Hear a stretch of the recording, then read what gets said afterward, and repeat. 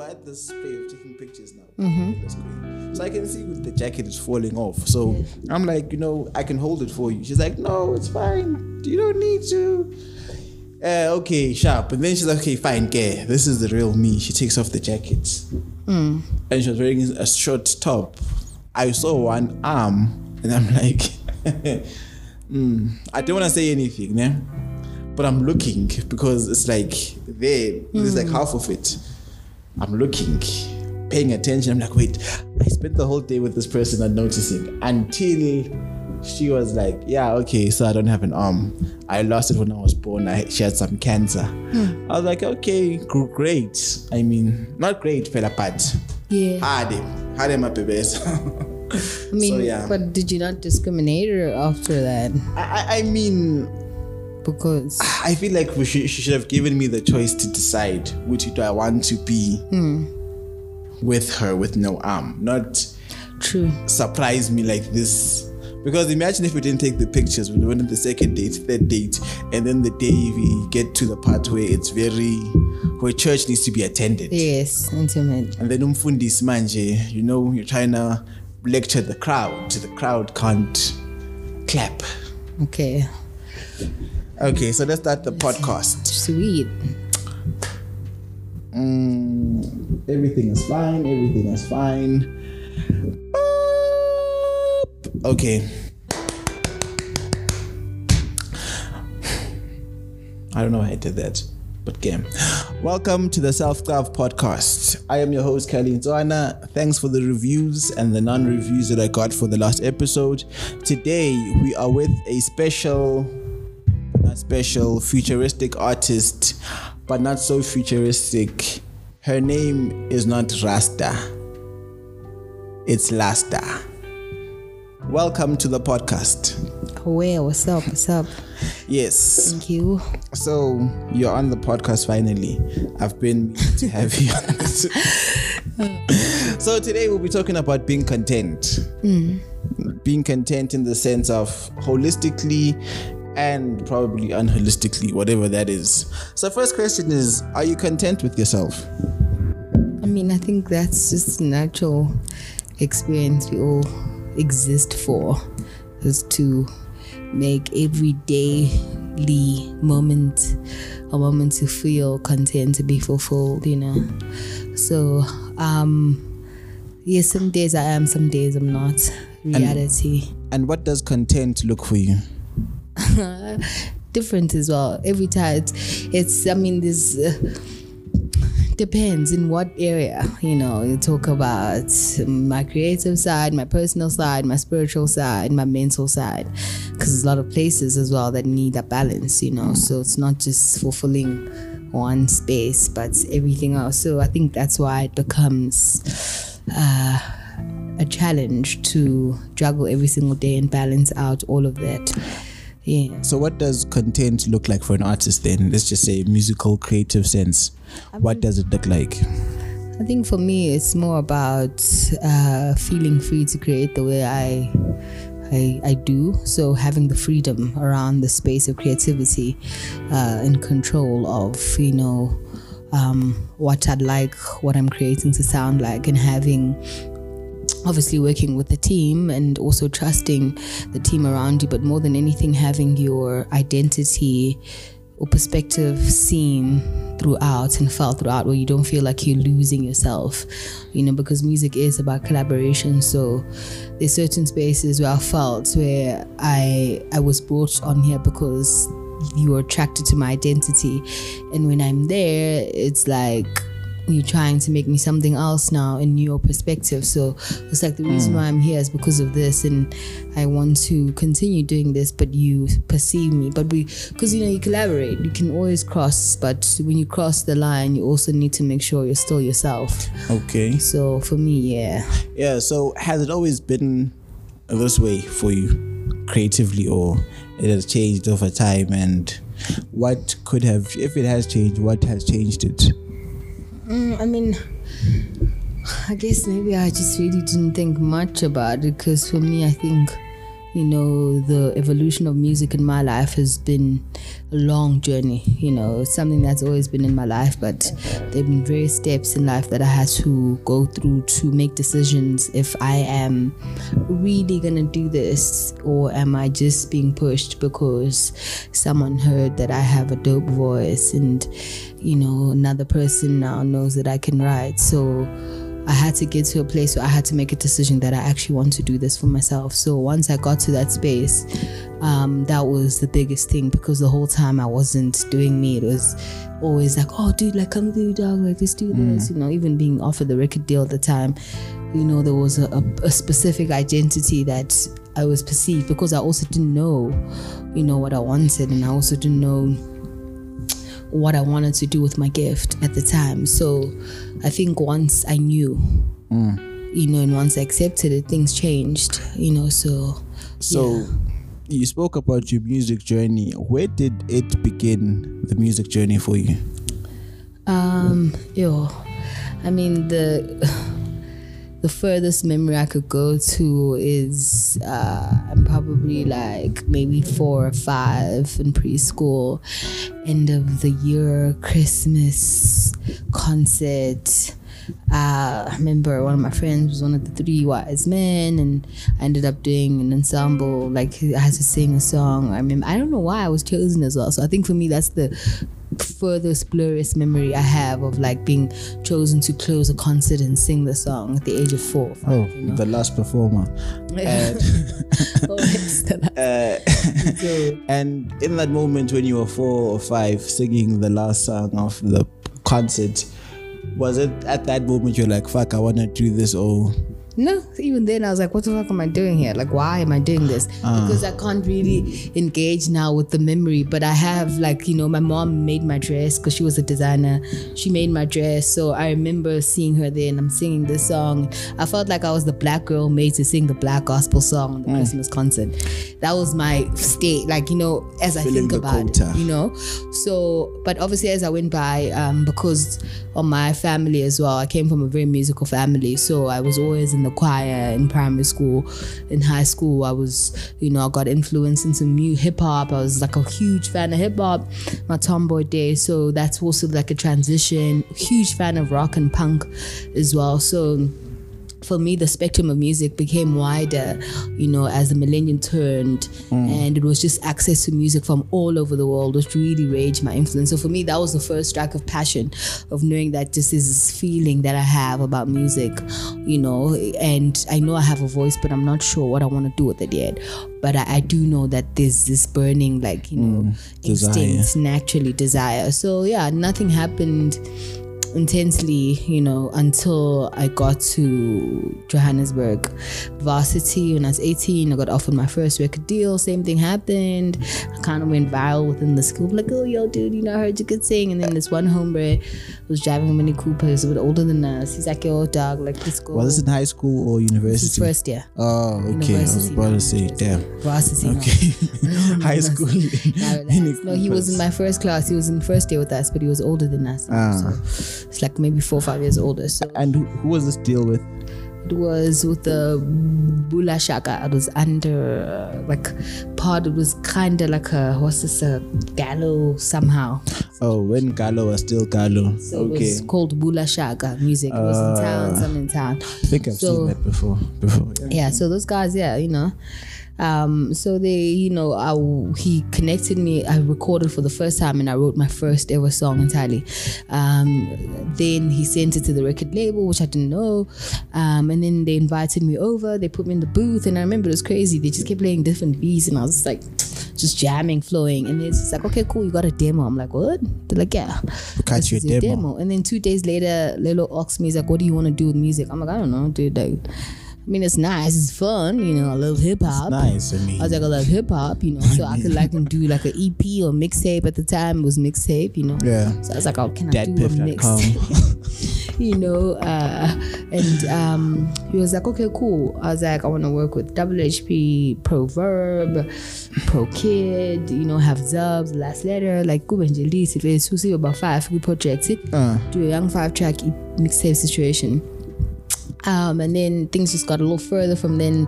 When I had to meet the first artist, Zabs, Lilo was like, yo, dude, I gotta take you to the boss, man. So I meet the CEO all of a sudden, and then like give me this piece of paper. They're like, yo, dog, send contracts. I'm like, hey, I don't know, dog. I called my sister. I was like, yo, bro, she was at Verts at the time studying medicine. I'm like, yo, dog, listen, these homies want me to sign a contract to be an artist. So you're talking about like 2 million in a Mini Cooper. Jeez. And she's like, nah, dog, what are you doing? Where are you? I'm like, I don't know.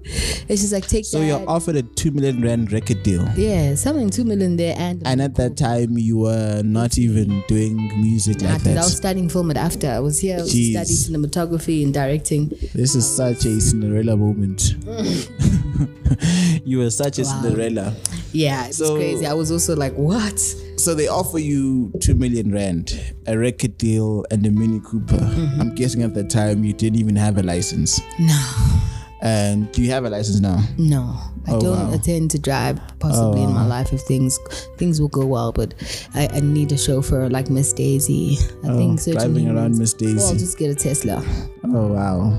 And those things will drive you around. So you get the record deal and you reject it. Yeah. And you reject it because they didn't give me enough time, because I asked them to take her to a lawyer, which my sister suggested, the Wits Law Clinic, which was available for free. Yeah.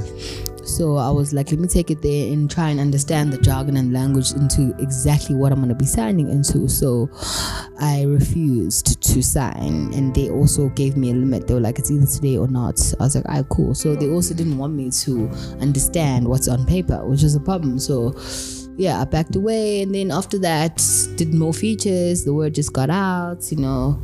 Also did the track Get Her Off as well. It was pretty cool. I was like, oh shit, this is like a whole like record label suite. Get Her Off with uLasta and but I just did a feature there with one of the artists. Wow. 299. He was like half American, half South African. He was at after. His name was 299. Mr. 299 on the shit cool. Oh, 299. Mr. 299 was Mr. 299. Oh. So we did a track there. Okay. Ishmael was the producer. He put a lot of auto-tune in my voice. I was like, It sounded like a T-Pain. Like it, yeah. That was like one of the fight. I don't know what happened to the song though.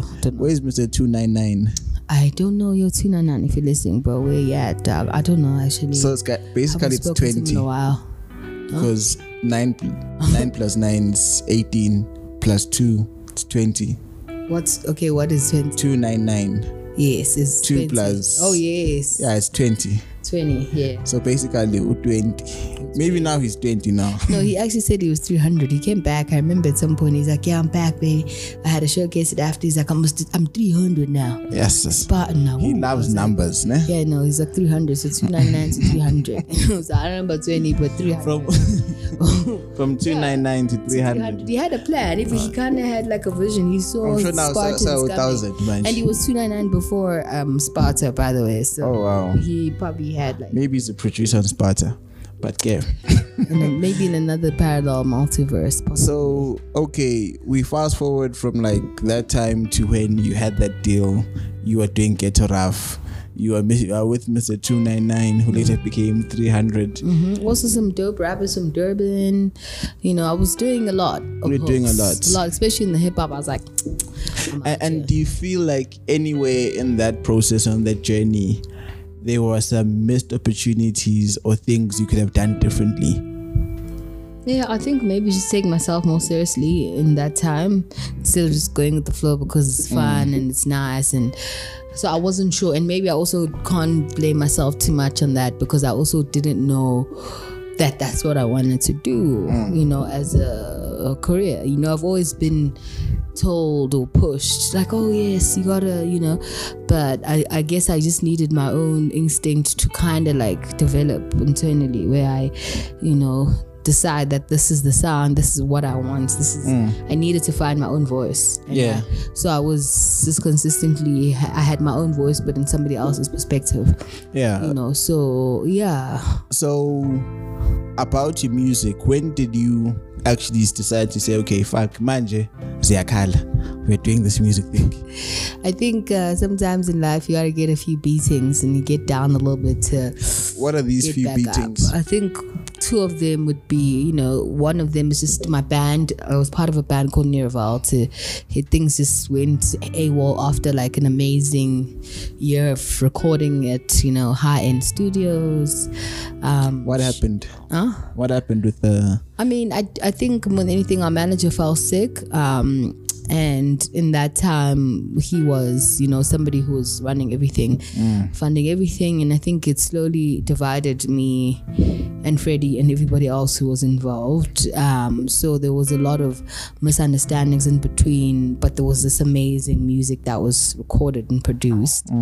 And and this amazing video that we did, which was insane. Eventually we released it last year. So the fallout of that coincided with me doing the hook of Rikirik Bozonge. So I'd say when I initially joined the band, that was my first official statement of actually I want to do it, but I didn't have my identity yet. So when I joined Niraval, that was my moment of now I'm doing it, I want to do it. But I felt like at the time my identity was half-hearted or half-felt because it was a duo. Yeah. So can't really show a lot of myself when I'm sharing the stage with somebody else. And how did it feel the first time you actually told your family that, hey, I'm not gonna be a lawyer, I want to make music now? I never stopped being a filmmaker as well, because in between all of that, so I'm an audiovisual artist. For me, music doesn't go without the visuals. Okay. So my whole life, the reason why I moved to Joburg is because I wanted to study film. So narratives, films, I've worked in a huge space, from advertising to short films, from Zanzi Magic to SAPC to ETV. Wow. MTV, I've been there, bro. Netflix. Come on, Netflix as well, yes. Amazon. Recently. So not yet, Amazon, not yet. We're coming though. Is the world, what's good? Yeah, so in between all of that, the music was just the other thing. So, but the main thing was me being a filmmaker. So I'm guessing you had after, right? You're studying to be the next Spielberg. Absolutely. How did you know? I wanted to work for him, but after taught us such a very American syllabus that when you leave, the realities of a third world country that we are harsh. We don't even have a wood here. You have an intern at the SABC and you realize that what you learned to school has to be diminished and minimized, and you also need to be lower yourself to a certain level because of the hierarchy and systems as usual, but as they are anywhere in the world. So okay, you're after you're doing your movies and you're trying to be the next Spielberg, and then I'm guessing we all know how expensive after is, and you're like, hey, look guys, I'm guessing your parents were paying for your tuition, right? Yeah, my dad. Your dad. You're like, hey dad, guess what? I'm doing after, it's going well, it's going great, but I feel like right now I want to be this musician that I am. How did that conversation go with your papa? I didn't really have a conversation. I think at the time for me, when I started going near Revolt, it began at the end of varsity. So I'd finished my honors year. So for me, my school life was never interrupted whatsoever. So everything started end of varsity. And right after my honors year, my classmate Charlie was like, I've got this amount of money and I have this idea and I think let's do it. So I was like, call me next year. We're done with school now. So I'm also freelancing. I was working with a company called Black Nation TV at the time, and I was also freelancing and doing jobs. I did my intern, so I was busy. Besides the music, I was actually just busy in general. So I didn't explain much, but it was, things changed as soon as I started doing the bigger songs. Bozonge came and Maraza. That's when it was my dad's sitting at home and the next thing he's watching me on MTV. So then that's when so I mean, he never really, I think because my dad was also, my mom passed away a long time ago, so the reason I keep referring to him and the rest of my family was very supportive. My gran comes from a musical background. She was she's still old now, but music arranger, choral and classical music. So even me singing, she was a real musician. To start a song, you have to start on the right notes when you're praying. No jokes. So for her, it was like, it's like, everybody was just like, go for it, dude. Like, so your granny would make you stop when you're starting at the wrong. Stand that. Like, man. It's like, whoa. Man. Find yourself there, love. And like go for it. There you go. Don't just please scream. Don't waste our time. We need Don't the just real scream stuff. for God. God needs the good Yes, stuff. because you give the good stuff somewhere else. Give it to us here as well. So Don't just scream for us, love. yeah. So my father's also a musician as well. You know, he played the sax. He came from he's got a group. Him and his siblings, my aunts and uncles have a choir. They sing together, siblings. So music's always been a thing. But I guess obviously his parents, the fear of it. So he never really said much to me about it. But he was just hoping that, you know, already crossing the line, even going to AFTA that was a real conversation I had with him, because he just didn't understand why I'm going to study film when I could go to Wits or Stellenbosch or UCT. Yeah, because I think I have the same attitude with your dad is, well, I don't know if it's the same, but my thing is movies, music and dance. No one goes to watch a movie because of the qualification you have. Of course. Like I haven't been at Musica when we still had Musica. I'm like, oh my gosh, a Babes Odumo album. I wonder where she studied. No one goes to say that. So for me, it's a thing of I would rest assured or rest easy knowing that my child was like, hey, I like music, I want to go do it, and I can see that no, fuck, this child is musical, or this child has produced some short TikToks of films and stuff like that. But if you come with me after nje uhleli nje endlini mfethu, you know, bwenzi maths izolo, then uthi, hey, I want to go study film, and be like, babes, are you even sure? So like I kind of understand but don't understand it also in a way. So let's get to the story. Ricky Rick and the big song that shaped an era, but no one actually knew who you were at that time. Like I listened to that song for a long time, danced to it, but didn't even know that it was even a real person in that song. So how did we get to Boss Zonke happening? Damn. Wow. I'm hoping this is the last time I speak about this song. Yeah, I think, you know, everything is aligned as life happens. That's the best way I could always say how that song happened entirely, you know, and how it exists in its way it exists. You know, Ricky was my senior after, but me and him only got to know each other when I had graduated. Like I said, a lot of things only happened when I finished school. So, we happened to be in the same community of friends and people knowing each other. You know, it was pretty dope. I remember actually before I was telling my brother, I was like, you know, Cotton Fest is crazy because he used to have a party called Cotton Club at Alexander Theatre, like underground, dope ass venue. And it was like a few of us then, but it was like the vision, you know, it's a visionary man. That was the vision. Yes, been obsessed with Cotton. Which is now like Cotton Fest, from Cotton Club to Cotton Fest, you know. So yeah, so we used to just like hang out, dude, like just chill, like, you know, homies, friends, all musicians, all artists, all young, all hopeful, all you know, trying to get somewhere. So yeah, because we had the same mutual friends, mutual friends of ours called me. He's like, yo, dude, like, where you at? I'm like, no, I'm at Kids' Spa. He's like, ah, cool, come through, we at Ganja Spa. I'm like, it's teen. He's like, let's make music. So this particular person who called I was kind of closer to, so he kind of knew that, you know, I'm kind of doing other music things. So he called. And actually recently I saw him. He's like, he actually called because he saw us. And I'm like, what? He's like, yeah, he was driving past and he's like, we were walking or something. He's like, yeah, I saw you, and then I called you. So we get to Ganja, you know, also I've known the homies as well, get to Ganja spots. Ricky's there, Dimples is there as well. So I was like, what? And then I get there, Ricky comes in, he's like, yeah, me, I want you to sound like a ratchet Zulu girl from Durban. I'm like, what? Hold on, like, you didn't call me. I'm like, yo, dog, snatch, it's teen fits. It's like, I feel you could tell me. It's like, well, I'm just like, but like, you call me, dog, like, what's happening? Like, you know, I'm a musician, right? I don't just do, you don't just pull up, you know, this is like pre-Babes Odumo as well. So it was just random, and this babe is giving us an identity exactly now. You know, so there's like, it was just the oh, you're not those girls. It was literally, that was what he was. Oh, no, minga, those vibes. That's exactly greatest time of my life. Like, I'm an artist with no balls. Like, I'm doing some cool dope ass stuff. Did you read my EPK, love? Like, People of the Sky, you joking? What credit moves on my single? Like, are you kidding? Get out of here. So, you know, a bit of ego clashes, a little back and forth.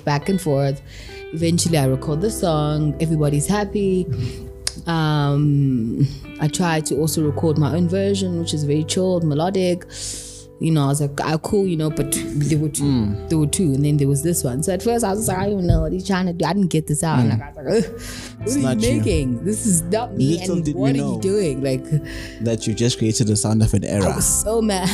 Yeah, but what I want to get to with the song is, I don't want to get to the story of what happened after, the money, the whatever. That is your part and God and him.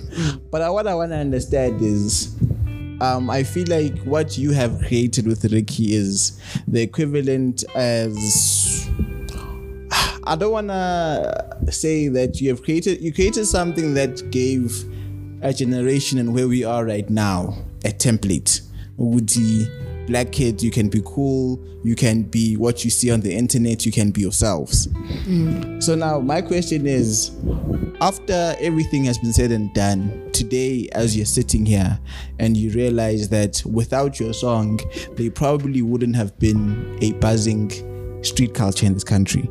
There wouldn't have been many careers without that song. There wouldn't have I can even go as far as saying that there wouldn't have been a space for a guy like a Costa Teach or a Nasty C or whatever. Are you content with where the effect that song had and your voice had? Yeah, I mean, I think, that's the thing as well. It took me a while to also just be content because of the conflict that happened when the song was released. It took me a while to associate myself or identify myself with myself. Yeah. So I also had to, once again, I say it's always about burning, like Phoenix, burn and then you rise again. So at the peak of my loss, and I burned, my father passed away, I became a mom. My daughter was like 2 months old, so it was a lot. And then my sister passed away 2 months later with her daughter as well. So it was wild, so I just felt like there were a lot of things that I had to let go of, and let free, and I just needed that outlet. So that's when I reached out to Ricky, about maybe 5 years after we haven't spoken. I don't know, dude, it was a long time, but so that was like basically the first level of me unraveling and reconnecting myself and with myself. Because I was like, dude, I want to let go, but I also want to own it again. Yeah, you wanna, I want to face myself, I want to see myself, and I want to acknowledge myself. But I also need to be okay with you, and I also need you to be okay with me. Yeah, that is the only way. Like everybody needs healing. Yeah. So, and then the process of that was obviously a few things about possibly performing a cotton fest together. Planning ideas of a way forward, and us both healing. So all I wanted is that what he did, because he even acknowledged, what you're saying. He's like, there's so much I've done for so many people since then, and I keep thinking about you, but I don't know how. I didn't know how to approach you. So I'm like, yeah, dog, I guess in reality we were both gravitationally moving towards each other, and this is the time that we were given now. Yeah, we're corresponding. So I want to let go and I want to forgive you, but more than anything, I want to own myself again. So that is what I want. So I think that content is what I felt having that moment in a conversation with him, and even forgetting that Confess was just like, the cherry on top. Yeah. But it was also an unfulfilled cherry on top for me, because I had to also acknowledge that, I'm longing for something that I can't even have anymore, because like the presence this moment, I'm literally by myself. Yeah. And you're again not alone. Here, you're not here. Yeah, the person who brought us here. You're again alone. I'm like, this is insane. Like, what am I doing on the stage? But I need this. I need this because this is also going to be a healing for me, and it's going to be a healing for Ricky in his, in an ancient holistic space wherever he is. So I was like, clearly, like once he let me go down alone, down the aisle, but that was like the claiming, owning and taking back your energy, and and acknowledging the beauty we did together, and seeing the whole vision through at the end, standing there on that stage. It was just like, yo, dog, this is what you insane. Made. This is actually what we made together. I can't believe you, actually insane. And and I'm here, but I'm grateful Because in a way, that we both were cleansed, you know. So that's why this moment can be so peaceful and transcending for both of us, you know. So it was mad. So I think that's, for me, that is when I was entirely content, you know. So nothing haunts me, because for a while that song haunted me. Yeah, it was kind of a regret for you. You know, it was a nightmare. You know? So I don't have to associate that my voice with a low vibration anymore, and honor it. However anything ended up and how everything's ended, it was, you know, it's me. It's me. Yeah. So what I keep on hearing is there are many lowlights in your life. Like, you lost your mother, you lost your dad, you lost your sister, having a child is a highlight, and also could be intense all at once, but it was intense having a child. So, and also the song happened and things happened regarding the song. How do you keep on rising? Why do you? Because a normal person would have been just that person on that song who's sitting on the corner drinking a black label that being lapana. But what I've seen with you is you have owned your shit and you have risen again. Why? I mean, I think for me, maybe it goes back to my presence of my gift as being an artist, and why sometimes I even have to understand and think about that, what my gift of being an artist is. You know, it's always changing the story. So it's memory, but also changing the story. So that was even the conversation I said to Ricky. I was like, we don't have to actually finish it off this way. Let's change it, Brad. Like, it doesn't have to be like this. And like, all of it, we're all humans. You know, I also need you to forgive me as well, because we all carry energy, and when you feel particular about something, that energy corresponds. So I think for me, that is, it's the consistency of hoping. You know, there's this one song which is crazy, even in Varsity, John Mayer, very racist, but I love your music though, John. He's racist. Apparently he is racist. Damn. Like, I read some stuff about him. He says stuff about Johnny, black women. But I think I remember he said something on Complex, I think. So Marajoni. I know. So Johnny is, you know, some of his words which I think inspire me, because for me everything resonates around. I loved his last album. My gift as an artist. So he's like, pain throws your heart to the ground and love turns the whole thing around. Though it won't all go the way it should, but I know the heart of life is good. What song is this? I hate to see you cry, staring there in that condition. It's Heart of Life. Pain throws your heart to the ground. It's a beautiful song, but it's basically, you know, at the end of the day, there's a heart of life. For some reason, I still have a belief. Not even belief. I know that there is there's a good essence, the goodness in the heart of life, that it is actually good. It is pure as it is, you know, everything is good, because it's just the balance. Like, you know, I was watching this one video, I don't remember what it was, one of these groups I follow on the gram, but he was explaining, it made me think of the Matrix with Neo, the blue pill and the red pill, and he's like, you know, inside every human beings, we both have a yin and a yang, these two snakes that are literally dancing like side by side, you know, and after some time, you know, they're dancing or opposing each other, and when you leave physically, when you die, these two snakes, the blue and the red snake, they dance in synchrony together. That's when you have the yin and the yang, and there's a synchronization. So, you know, there is obviously, you know, day and night, good and bad. That is just the system of life.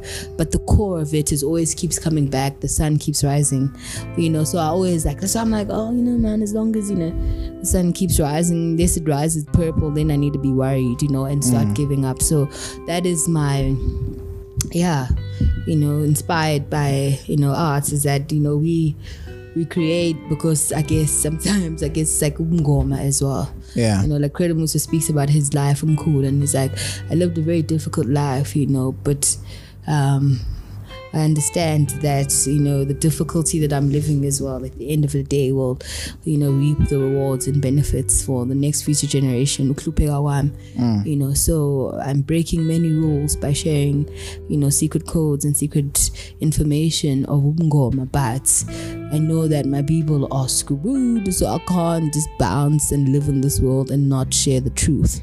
So for me, that is one of those things, is to be alive and to try and fight every single time, you know, and to know that, yeah, man, you can still change the world every single moment you have, you know, you still can. So yeah, for me, I'm not trying to be starting a revolution or anything like that. I think my work, my artistry is the answer to that. That is where I revolt. Yeah, so I see a lot you are into Credo Mucho. Have you met him before? Yes. And how was that experience? It was out of this world. It was insane. But it was also in this world at the same time. I wouldn't lie. I spent about 2 days with him, around him. Yeah, around him. The first 2 days, one of his students, had asked me to come and record. He was coming back home, and that's when I met him the first night. He wanted to stab himself. He was like, there's no energy. The energy's not right outside. He's like, oh, I'm going to kill myself. The person, cool. Jeez. You know, I was like, what? And he had like a dagger inside of him. He was dressed so energy as well. So, but obviously, it was the same Dallas. So he was having a few episodes of dementia here and there, but he was kind of right as well. I don't blame him. It's just that, yeah, at the time, he was just not in the right space emotionally. So I also got to spend, after the whole ceremony, I came back on Sunday, and that's when I found him chilling. He was sitting on the couch, holding this huge ass gold anchor bar. Wow. That had Egyptian hieroglyphic writings at the end of it. Jeez. So he's dressed in this Maasai cloth, Nike kicks. Wow. So random. I know. And his wife, Mom Virginia, was looking so beautiful. She was dressed in, for me, her piece was the most interesting one. She was wearing a white cloth over her, tied up just like old, like Catholic woman. And then it had Mkulu's painting in it, and it had this picture of mountains, Bethlehem, and this like black Christ man with woolly hair, and it was like Jesu Nsutu, Jesu Christ was in Nazareth, but it was Nsutu, something like that. But it was this beautiful piece. But so when I got there, we just gotten rights to use his voice for our first single with the band I was in called Near Revolt. The song was called People of the Sky. It's called People of the Sky. Is Amazulu. So yeah, I was there. I had gotten permission from the family and from him as well. So we walked in. I was there maybe with some 6 of my guy friends, and we all just sat on the couch. We sat on the couch and nobody said anything. And I remember his granddaughter's words in my head while I was sat there 15 minutes and freaked out, not saying anything. She was like, listen, you're probably gonna have an issue trying to talk to him, but you'll hear. He'll tell you exactly what you need to hear. So after like 20 minutes in, I'm like, yo, I'm feeling high. I'm being cool. I just want to say thank you for giving me permission to use your voice and your work. And I'm here with my friends. Okay. And then after that, he's like, sit down, and we started laughing. He started speaking. And he started laughing. Having a conversation. Beautiful. Actually, we were just listening. It was like an old storyteller. Do you wish you could have recorded it? My friend did. I wish I did, but I didn't want to, because I didn't want to. You wanted to be in the moment. I wanted to be in the moment. But my friend, the city, don't know if he still have it. I doubt it though. But he recorded a voice, the sound clip of it, the whole thing. So how do you feel about death? I had to ask that. I mean, I just buried my grandfather 2 days ago as well, so I think death has been very close to me for quite some time. Are you afraid of it? I mean, I think most humans are. We're afraid of what we don't know. I am afraid of it. But what is the part that you fear? I think the part I fear the most is just my physical element. I fear for my body, but not for my spirit. I think, let me be precise. So I have the comforts, as I was explaining, I have the comforts of knowing, even if in my death, like hallucination, that my mother will be there on the other side, you know, like the comfort of, you know, those who've died for me will be there to accompany me, or I'll be, you know. So for my spiritual space, I am not afraid. I'm not going to lie. You look forward to it? I mean, I don't say looking forward to it, man. It's lit on earth. It's lit on earth. So like looking forward to it. But when my time comes, it's gonna be the next step, and I am looking forward to it when the time comes. But right now, it's lit on earth, you know. So we've got a lot of work to do on planet Earth as well. So it's just for me the physical matter. Yeah. Always like, I think more than anything, it's like, you like how am I gonna die? No, it's not even that's like how. How do you want to die? I don't know. I keep thinking about which way I'll be okay. Like, do you wanna feel it, or you just want it to happen? I don't want pain. Okay. And I also don't want to choke. So you wanna get shot I always in the head? Is that the quickest way to go? I feel like it's quick, because if it hits your brain, pelid. I want the quickest way to go, basically. Chop your head off. Done. Yeah, the quickest. Okay, I don't know about that, but the quickest. I mean, it depends. If I could get a really good blade and you need to shoot me once, and in 30 seconds I'm gone. Shoot you once and then choke for 30 you. seconds. Then choke you literally to No, I don't want to suffer. I don't want to choke like that. I want to just go out. So would you? Don't want to lose my air. I don't want to feel like my air is going. Like I want to be just. Do you prefer dying? Do you prefer getting your family ready for your death, or like it happens suddenly? No, suddenly. Have you ever thought of suicide? Suicide? Yes, I have thought about it. How close were you to it? Never anything. It was always like in the head. Oh, it's like, I'm so happy I want to die. No, oh my God, no, of course.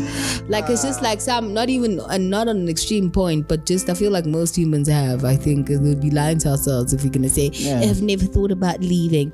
You know, I think it's just certain circumstances. You find yourself in moments where you feel like, hey, that could, if I was not here, maybe things would be better. I think that's more of the vibration I've had around suicide. But I'm chicken, man. Do you think you're afraid of it now versus when you were a kid?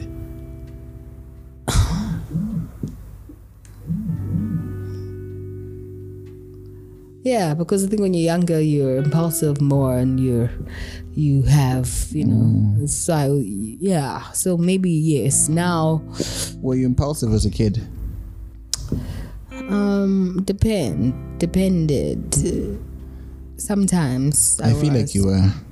Sometimes. Do you wish to be more impulsive like you were as a child? I mean, I try sometimes to bring it in the formation, which is important. I feel it is. So I do really have moments where I'm like, today, I'm just gonna go with the mood. Yeah, so but I do like holding control as well a lot, which is something I do know that I need to. Why do you like control? I don't know, because I feel like if I don't, I felt like maybe certain instances have happened in life where I'm not in control, things fall apart, or if I'm too in control, things will either way, like, oh my God, life. Are you? Yeah. What can you share one moment when you weren't in control and things went to the dogs? I think for me the worst moment would be maybe in control of my feelings. Then I was in control. Like when my mom passed away, she was sick for a while, and the day before she passed away, I was learning how to swim in primary school, and I was like in the swimming gala, and just for that day, you swim now though? Yes, I can. Okay. But now I can. I hadn't, but then now can you swim to survive? Yes, no, I can. So I'm saying I hadn't, like when I learned then after my mom passed away, I went stop. Then I had to learn. Yeah, no, it's very embarrassing if you can't swim. I had to learn. It's like it's human instinct as well. Yeah. No, I think like society has really made the swimming thing like anti-black, which needs to be pro-black, but we also do need more black people in water. But there's also trauma though around. It's a trauma. Water. That's what I'm saying. Even for me, that was the, and also circumstances. So I was learning how to swim, and so she had been sick for a while. So I remember getting ready in the morning. My aunt is there, my cousin. I'm coming out the bathroom, and my cousin, because she was like in pain, she was making like sounds. So my cousin was like, she was younger than me. She's like, why is Antoli making that noise, And my aunt was like, no, she's in pain. And I was like, at that point, I was nonchalant. I was like, dog, suck it up. For the first time, I didn't feel anything for like months. Like I was not in like worry. Like, you were numb. No, I guess so. Yeah, the water numbed me. So I was so happy as well. Forget numb, but I was actually happy. I was jolly. I was in a good mood. That you're swimming. The pool, the whole experience of water yesterday, transitioning. So I swam yesterday in the morning. I was getting ready for school. It was like the last day of school. I had to go to school. So because I was still off the high of the gala the day before, I was just in a jollier mood than regularly. Yeah. So I remember there's this homie, Umapa, he used to bring the newspaper for my gran every morning. So he called me out to come get the paper. I'm dressed, I'm about to go to school, primary school at the time. I walk out, my pockets in the paper. As I'm talking to him, I hear like people screaming, and then I run back inside the house, and my gran's like, yeah, your mom's passed away. So it was just like, what now? Like, Jeez, it's impossible. Like, I thought, go swim. like, really, like, what? It was one of those things. So for me, that always felt like I let go that time. And when I let go, it's like I let go of her because Jeez. I wasn't right anymore. So I held it against myself for a while, even in certain circumstances of like, I have to hold my breath. If I don't, that means Do you there'll feel be a guilty bad for it? outcome.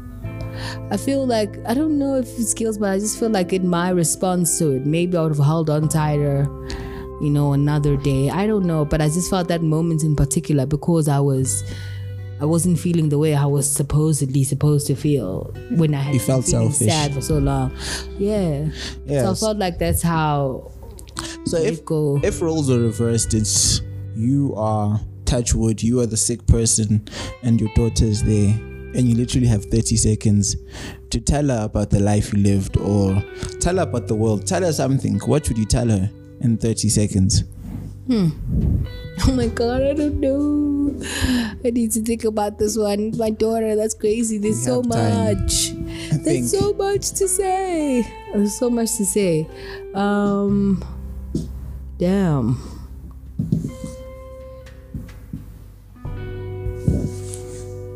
Wow. Oh God. 30 seconds is very short.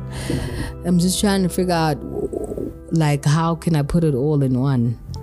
In 30 seconds. You are the greatest anomaly to ever come, and you are all of the lights and all of the stars. I think that's basically, I'll remind her of her name. What's her name? So actually, I'll just say her first name is Asante Sana, which is Swahili for thank you very much. And then her second name is Zinkanyezi. And then her third name is Liana. So in sentence, basically, is thank you very much for all the beautiful stars and the rain. So that's what I'd say in 30 seconds. I'll just like, thank you, because that's what it is. And even the song Zinkanyezi was actually inspired by Kanye West. Actually, I know it's crazy, but I mean, I'm an artist, so I'll delve deep. So it was like in the song, all of the lights, all of the lights. Yeah. Because these Zinkanyezi is not just one, says all of them. All of them. Shooting stars, comets, flashlight, Everything. all of the lights. All of them. All of the lights. So Zonke. Zinkanyezi zonke. So that was like basically, and he had his daughter in the video as well. Like he had this character of a little Daughter, girl. yeah. It was just like, it is all for you. So just a reminder, thank you, for all the beautiful stars and the rain, Okay, interesting. Why? Okay, this is okay. Why are you? What change did your daughter bring into your life that you're thankful for? I think fearless. I mean, some guy said I shouldn't say that. It makes men afraid. That you're fearless. So maybe that's why I'm still single. Yeah. Jeez. Yeah. Guys are afraid of you being Apparently, fearless. this guy said I shouldn't speak like that. I said, bear in mind, he's like a Forbes millionaire. So you should be afraid. An American, not even South African. It was like I shouldn't use the term. I shouldn't describe myself as fearless. Why? I said it makes men afraid. I don't know. It's too much. He said I should say rather maybe resilient, and that was also a bit more. But yeah, I think more than anything. Looks like a LinkedIn profile. 100%. I think more than anything, fearless. That's like the one gift I've received beyond like unconditional, everlasting, transcending out of this world, supercalifragilisticexpialidocious, undescribable, unconditional love that can never fool any other being or soul in my life. You know, that's like the ultimateness of it.